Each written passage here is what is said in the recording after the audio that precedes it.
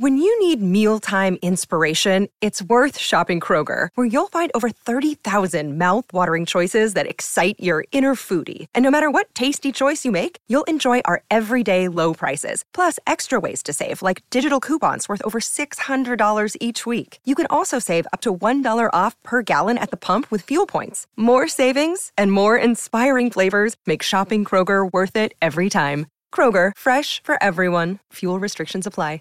Good evening, Rifters. This is Rifts and Rules, the 5e D&D podcast where we go through the many 5e books and talk about various rules to enhance your gameplay experience. I'm Nathan, the Dungeon Master of Riftwake. And I'm Remy, a player on Riftwake and a Dungeon Master myself. And today we're here to talk to you about elves. So part 3 of our series on the races of D&D. We now finish out the top trio of, humans, dwarves, and elves. And yeah, of course, we're going to get to more of the rest in the future, but now we at least finally get to finish off the big 3. So, elves. Long-lived, pointy-eared. I always debate how much to actually talk about the lore versus the actual rules in the game. So, let me just go a different direction. So, Nathan, how would you just describe D&D elves? Graceful, pointier, and better. Oh, actually, having that better in there is actually a very important thing, because that is an incredibly common trope when using elves, is the fact that they often are shown to have this massive superiority complex, which is always kind of odd to me, because like in D&D, you generally don't actually see like what. Sure, elves are long-lived, and that is very good for them. But like, you never really see a D&D world ruled by elves. Like, it's still always human-centric, and occasionally you might see something like the dwarves, like I did. But I don't know. Like, it's just a thing that's always been kind of odd to me, is that elves do always have this superiority complex to them, and yet, like, they're never actually. To be blunt, I just kind of have an anti-elf bias. Like, it just kind of has to be said. Like, they've just never been as interesting. So I am going to go through all of the various types of elves in a little bit, but just as a precursor to that, holy shit, are there a lot of elves? Like, I haven't realized it because I haven't pulled up the elf sheet on D&D Beyond for quite a while, since some new books have come out. There are, I don't know, how many are there? 6, 8, 10, 12, 13 types of elves now, apparently. And what's weird is that a lot of them are setting specific. Like, there's the Ireni elves for Eberron. There's the Valinar elves. There's a couple of new ones from the Wildermount book. Like, they just keep coming out with more types of elves, but they don't actually give them new powers a lot of the time. Like, there's fucking 3 types of wood elf now. So there is like the Ireni wood elf, the classical wood elf, and the Valinar wood elf. And I don't know, it's just a weird choice. Like, they get a different weapon proficiency maybe, but for the most part they're all the freaking same. So the fact that they do just could still class these, because of the lore differences, as their own category, like, I'm not going to go through the different types much, because I'm not going to focus on like the various types of lore between the 3 types of wood elves.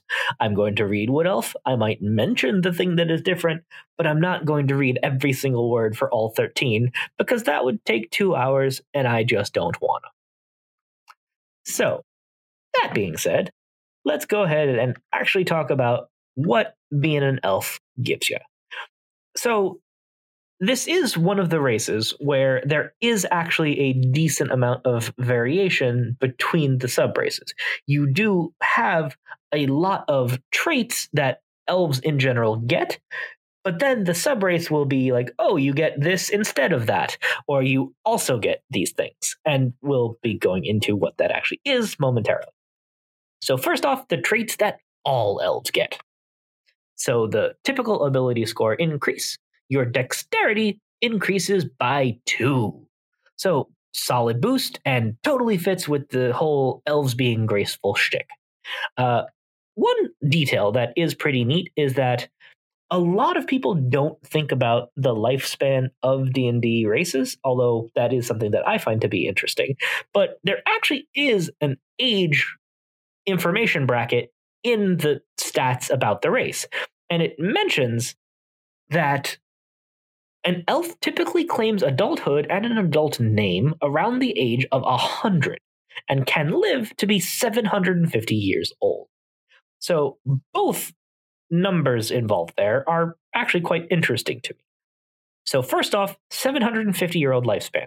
So these are not the multi-millennia Tolkien elves. A D&D elf does live for a good number of centuries, but they are not the complete immortal unaging type of elf.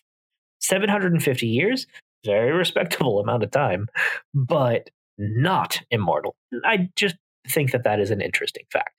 But even the other half of that, the fact that they are adults at the age of 100 is also just fascinating. So even though they do mature at the same speed as a human physically speaking, but just that they are not considered adult until 100 is interesting. So there's no really great way to phrase this. So would that mean that elven laws would be that a 50-year-old elf, even though they are physically matured for 30 of those years, would be considered like statutory rape if D&D worlds have such a thing, if they were to sleep with a human? But anyway, I just thought that was just a interesting fact, just that they are adults at 100 years old. So they are, that's just interesting to me. It's interesting to just think about kind of culturally of how you choose to use elves in your world. So if you have an elven adventurer character, how old are they?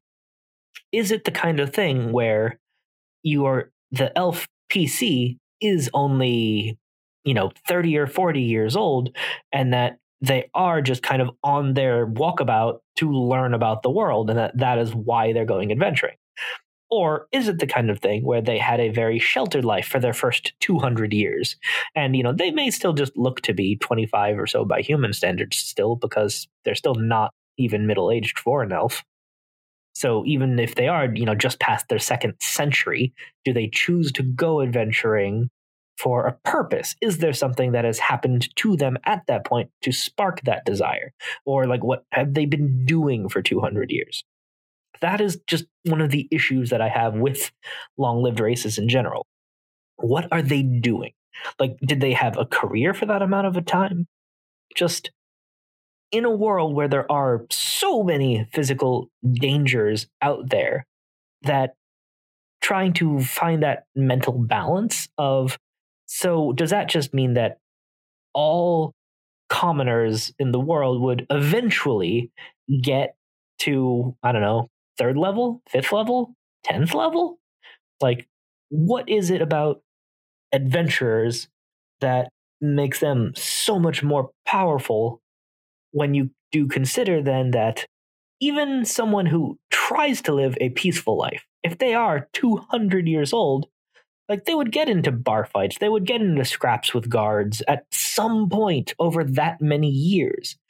So having level 1 elves, it's always bugged me. And just, I don't even think that there really is any single solid answer that would be satisfactory for that dilemma that I have with them. Anyway, sorry, moving on from that. Medium size, 30-foot speed. So the speed is actually somewhat interesting because elves are often portrayed as being, the fastest of the mortal races. And there are some of the subtypes of elf that do have the faster movement speed of 35 feet. But the base elf is only 30 feet, just as the same speed as a human or tiefling, just all the other medium type races. Well, except dwarves, because, dwarf. Anyway, dark vision. I have to say, what do your elven eyes see? But what's kind of odd, just to someone who is, again, more used to the Tolkien elves, is the fact that a elves' dark vision is the same 60 feet, same stats as every other character in the game that has dark vision. So it's the same as a tiefling has, the same as everyone else. Like, elves do not actually have any significant advantage when it comes to their eyes. On the other hand, what they do have is something called keen senses, which as a racial ability gives proficiency in the perception skill. So that is where they chose to focus it instead of giving, better dark vision or some other thing. So just all elves will get automatic proficiency in perception.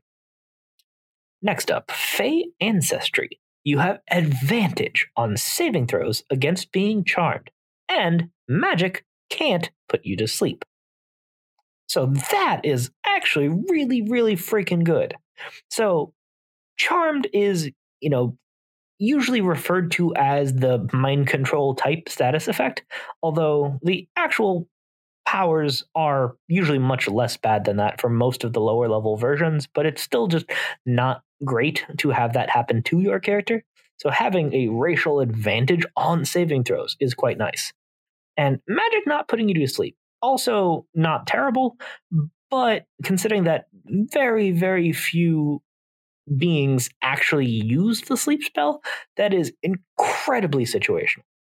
But it is related to their next ability, trance. Elves don't sleep. Instead, they meditate deeply, remaining semi-conscious for 4 hours a day. So while meditating, you can dream after a fashion.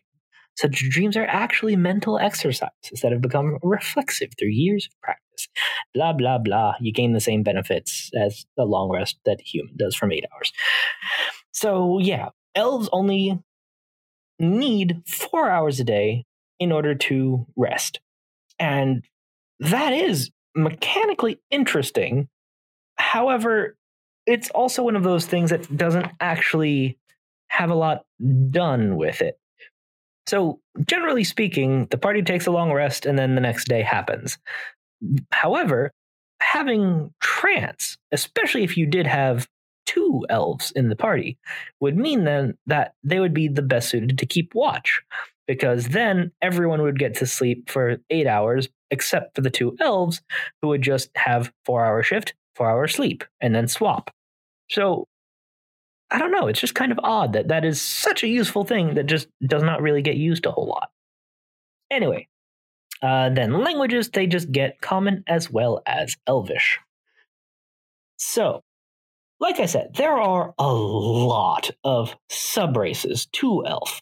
So, just to list them, just to have it out there, there is the Erenni High Elf, the Erenni Wood Elf, Drow, Eladrin variant, High Elf, Mark of Shadow Elf, Pallid Elf, Sea Elf, Shadar Kai, Valinar High Elf, Valinar Wood Elf, and Wood Elf. Oof, that's a lot. So, the Erenni elves are just, I want to say that those are the Eberron ones, but it's pretty much just the same as the normal High Elf and Wood Elf. So I'm not even going to actually bother going through it, because it would be a waste of all of our time. Actually, wait a minute. No, I am going to mention something here, because I just flip back and forth quickly just to see if there's any difference between them. And there actually is. So that's weird. I am paranoid now about this. So yeah. Fuck. All right. So I guess I do need to go through them, because there are some minor differences. All right. So the Erenni High Elf. So in addition to the dex bonus, you also have your intelligence score increased by 1. Then the difference, the bonus that just the Arany elves get, they can choose one skill or tool proficiency. Your proficiency bonus is doubled for any ability check you make that uses this chosen proficiency. That is actually incredibly significant. So that is the expertise feature for one skill or tool as a racial proficiency, which is interesting because then that means you get this at level 1, which I want to say, well, no, rogues also get expertise at level 1, come to think of it, but better than bards who get it a little later in life. But again, the fact that this is for any skill or tool could be incredibly useful if you want to build a certain style for a character that you're playing. Like if you wanted to play, elf that has amazing skill at picking locks, but you don't actually want to be a rogue, then this would be a way to give a character expertise with that tool. So that's actually really quite interesting. Also, cantrip. One cantrip of your choice from the wizard spell list. Intelligence is your spellcasting ability for it. So again, that pairs well with the fact that they do get that +1 to intelligence. But just to throw it because I can't not say it, hey Nathan, what cantrip do you think that I would pick for a character? Oh, I wonder. Prestidigitation. Ding, ding, ding. Yeah, this would be a way to just give even a non-spellcasting character the ability to have the best cantrip in the game.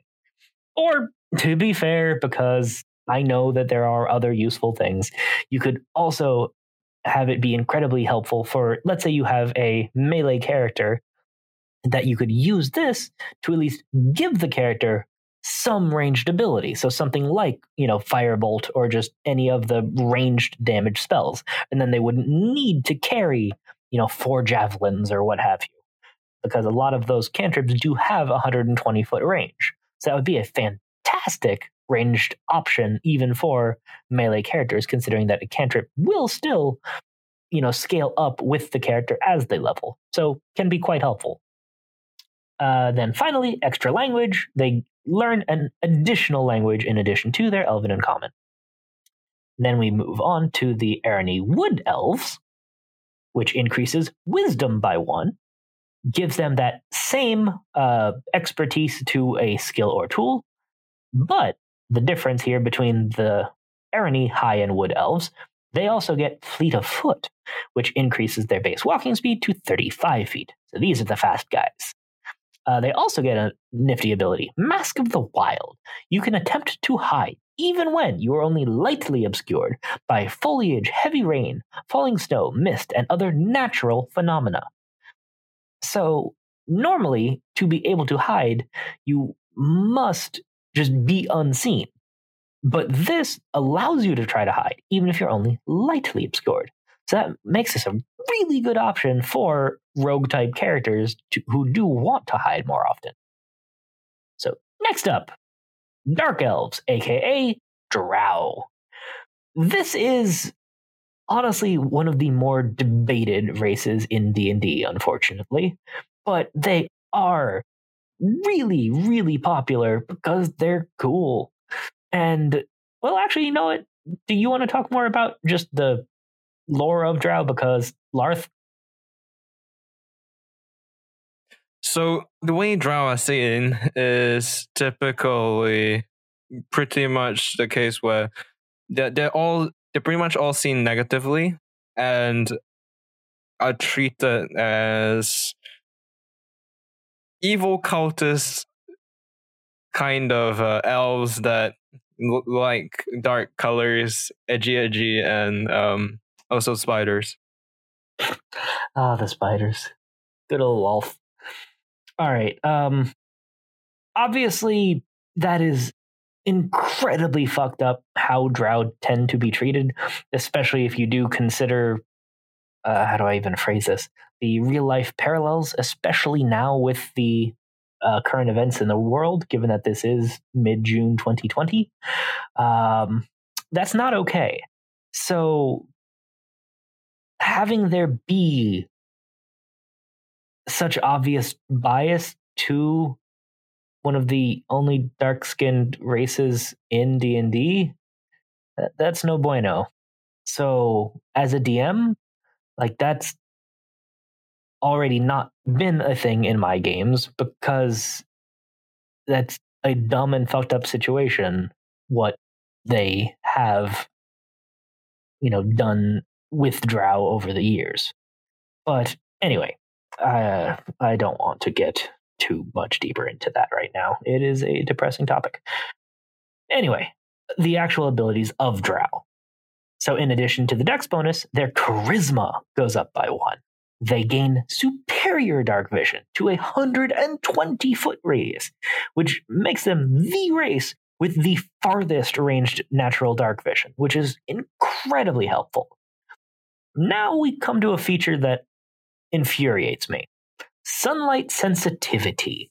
You have disadvantage on attack rolls and perception checks that rely on sight when you, the target of your attack, or whatever you're trying to perceive is in direct sunlight. I fucking hate that trait. So in D&D, a lot of the creatures that do primarily live underground have this disadvantage, and it's dumb.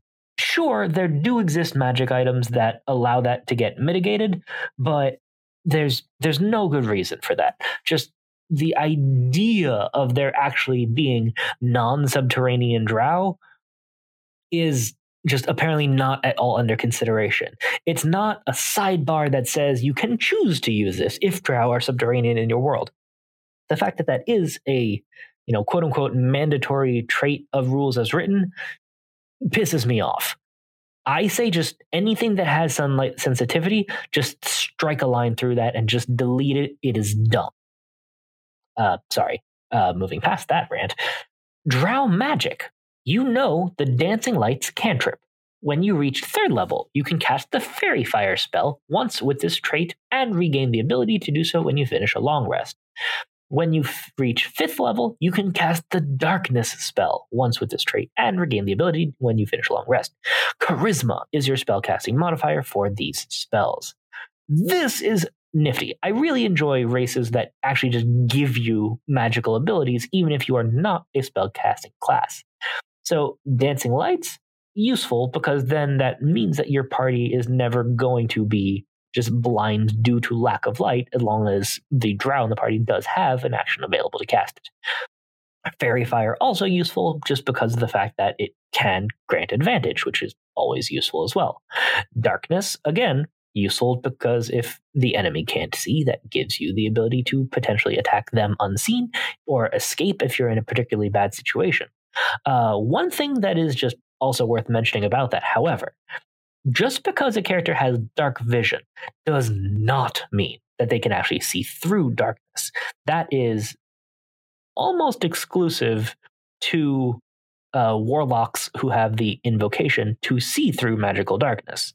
Most characters, period, just PCs and NPCs, just flat out cannot see through magical darkness. So the drow themselves are still blinded by that ability if they do use it. And then finally, drow weapon training, they gain proficiency with rapiers, short swords, and hand crossbows. So that is also kind of nifty, but also super stereotypy, because that is very blatantly like the rogue's set of weapons. So even a drow that is not a rogue is good at roguey things. But having extra weapon proficiencies is not a bad thing. But if a player wanted to be a drow and just like, hey, could I just be a non-standard drow and have proficiency with, I don't know, a greatsword? Like, that's the kind of thing that I would just say is fine. But whether you want to use them as written, as always, your mileage may vary. Now, we'll move on to Eladrins. And there's 2 of them, which is actually a somewhat interesting story to me. So the one that is now referred to as the Eladrin variant is actually the first one to come to exist. So in the Dungeon Master's Guide, there's a section of like inventing new races and just like how to and why to do that. And so the example that they use is for Eladrin. But then later on, they actually added Eladrin as an official race in its own right with wildly different abilities in the Mordenkainen's Tome of Foes. So it's a kind of weird situation. So I'm actually going to go through the original version, which is the variant first, and then I'll go to the more complicated version. So, ability score increase, they will get the normal dex as well as intelligence +1. They gain proficiency with longsword, short bow, and longbow. Useful. So again, that gives ranged and decent melee options to any character that does have that race. And then finally, Phase Step. You can cast the Misty Step spell once using this trait. You regain the ability to do so when you finish a short or long rest. That's super useful. Teleportation is super powerful. And what's even more interesting to me about that is that unlike the Drow abilities, which say you have to be 3rd or 5th level before you gain it, this you get at 1st level. And Misty Step is a 2nd level spell, meaning normally it is only a 3rd level character that would first gain access to it. But Eladrin, I guess, are just so in tune with magic and teleporty stuff that they can immediately have access to that at level 1, which is really valuable. And getting a free bonus action teleport every short rest can be very, very useful, to say the least.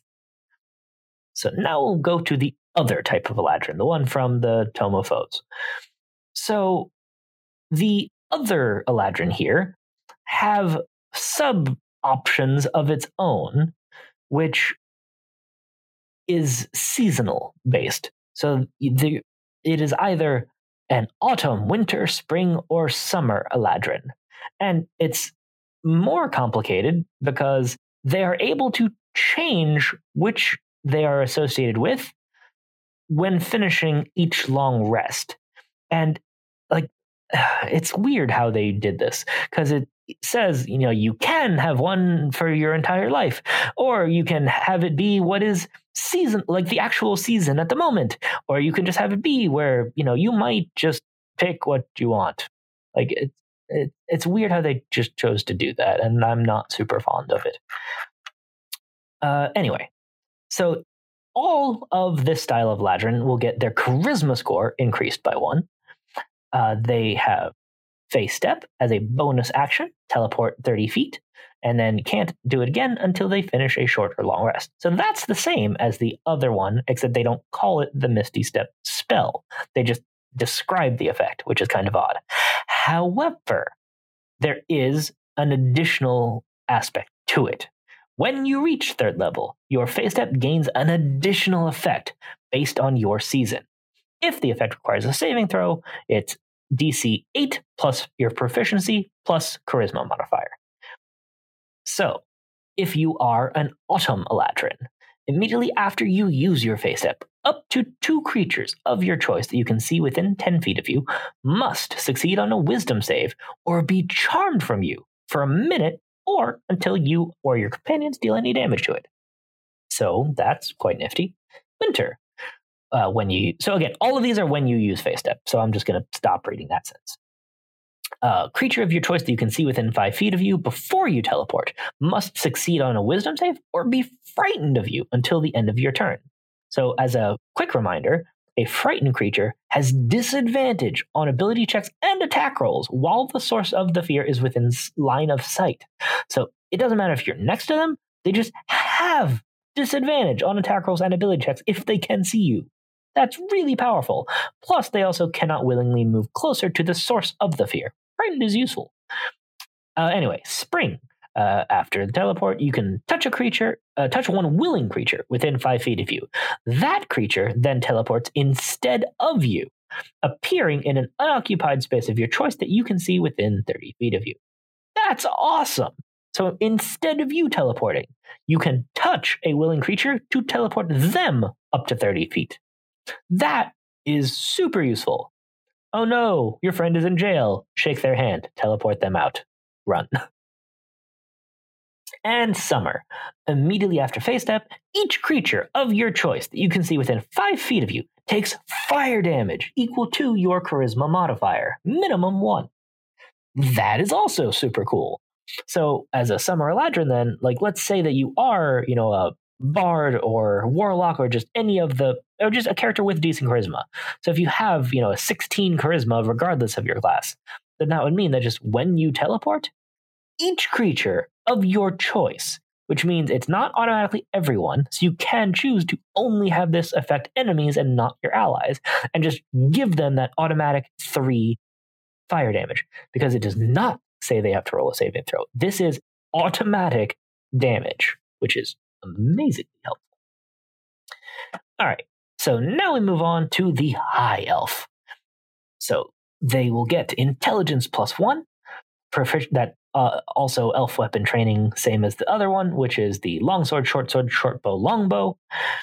Cantrip, pick a cantrip from the wizard spell list, use intelligence to cast it, and you get to speak, read, and write extra language.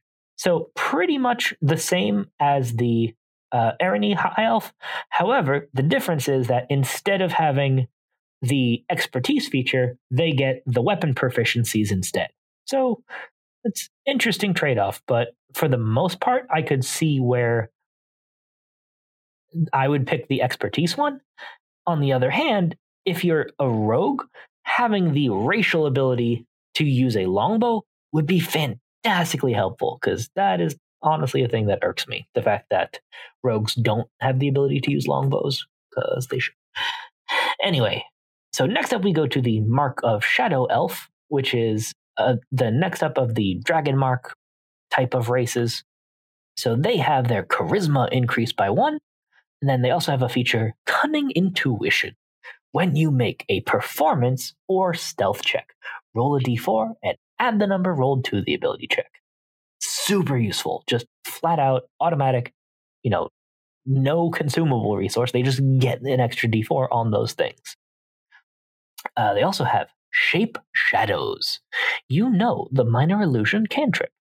Starting at 3rd level, you can cast the invisibility spell once with this trait, and you regain the ability to cast it when you finish a long rest. Charisma is your spellcasting ability for these. That's a really useful pair of abilities. So, invisibility spell, just once a day without a spell slot, useful. Minor illusion, just fun. I very much enjoy that cantrip. It's no prestidigitation, but it's still quite good. Also, just the normal fact of Dragon Marks is that they grant you additional spells onto your list if you are just a spellcaster of some variety. So you get a lot of those kind of almost rogue-ish spells, I want to say. So you get something like Disguise Self, Silent Image, Pass Without Trace, Greater Invisibility. So just as you level up, it's up. This is a really interesting option, I would say, just for a elf rogue, because having these magical abilities just are very useful. But if you are the Eldritch Trickster type of rogue, where you do gain the access to spells and to get these spells, real nice. All right, so now we're going to move on to one of the elves, one of the newer ones. So this is the Pallid Elf, which is from the Wildemount book, which actually I guess it's not super new anymore. There's even a newer book now. Anyway, they get a wisdom increase of 1. And they also have something very unique to them, Incisive Sense. You have advantage on investigation and insight checks. Holy shit, that's amazing. So they just flat out get advantage permanently on those 2 skills. That is nuts. So if you were to pair that with something like, which one was it? Fuck. The type of rogue that is the investigator. Why is my brain Inquisitive. Inquisitive. Thank you very much. The Inquisitive rogue. So that type of rogue relies a lot on insight checks to use its class abilities. So if you were to be that with this type of elf, to have advantage on all of those insight checks, that's a powerful combination. All right, and then finally they've got Blessing of the Moonweaver. You know the light cantrip. When you reach 3rd level, you can cast the sleep spell once with this trait and regain the ability to do so when you finish a long rest. When you reach 5th level, you can cast the invisibility spell, targeting yourself only, once with this trait and regain the ability to do so when you finish a long rest. Casting these spells with this trait doesn't require material components. Wisdom is your spellcasting ability for these spells. So that is quite nice all around, because the light cantrip, just no concentration, 1 hour of light, super useful. Sleep, potentially useful to try to, get past someone without harming them. And invisibility, also just always useful. And the fact that they can be cast with no material components.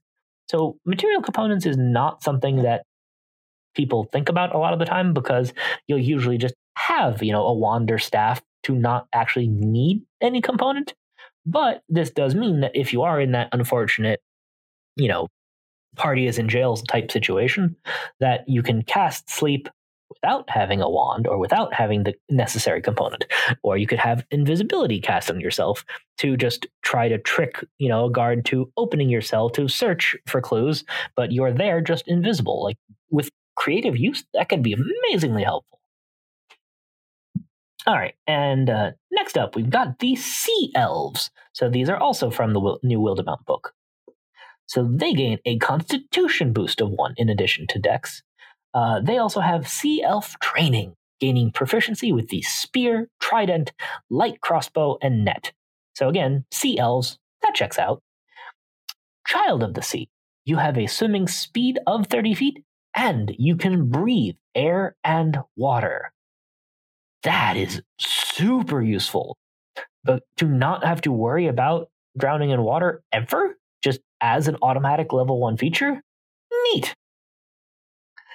Friend of the Sea. Using gestures and sounds, you can communicate simple ideas with any beast that has an innate swimming speed.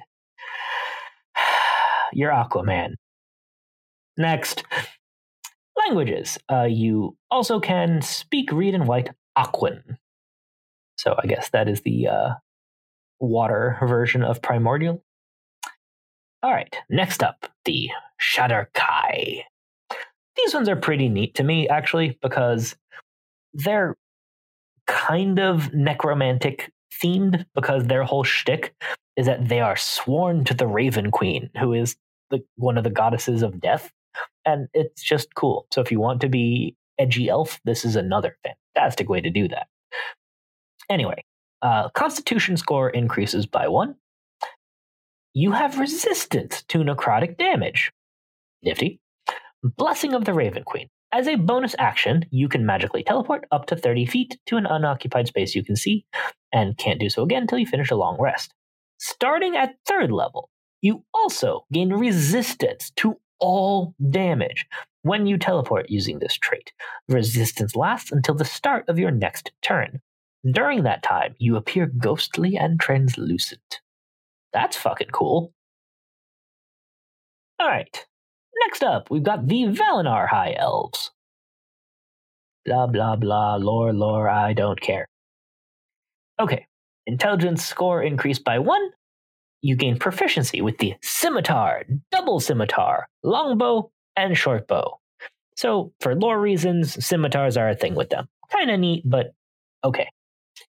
Cantrip, again, cantrip of your choice from the wizard spell list, using intelligence to cast it. And an extra language, an extra language. Valinor Wood Elf. Wisdom score increased by 1. Proficiency with the Scimitar, Double Scimitar, Longbow, Shortbow.